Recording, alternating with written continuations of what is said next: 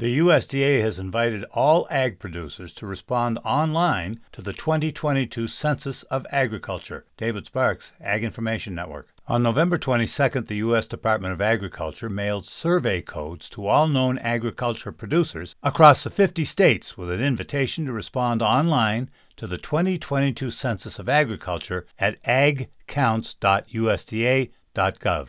The Ag Census is the nation's only comprehensive and impartial agriculture data for every state, county, and territory. By completing the survey, producers across the nation can tell their story and help generate impactful opportunities that better serve them and future generations of producers. The 2022 Census of Agriculture will be mailed in phases, with paper questionnaires following in December. Producers need only respond once, whether securely online or by mail. The online option offers time-saving features ideal for busy producers. All responses are due February 6, 2023. Farm operations of all sizes, urban and rural, which produced and sold or normally would have sold $1,000 or more of agriculture products in 2022, are included in the Ag Census. The Census of Agriculture is a complete picture of American agriculture today and highlights land use and ownership, producer characteristics, production practices, income and expenditures, among other topics. David Sparks, in association with the Ag Information Network.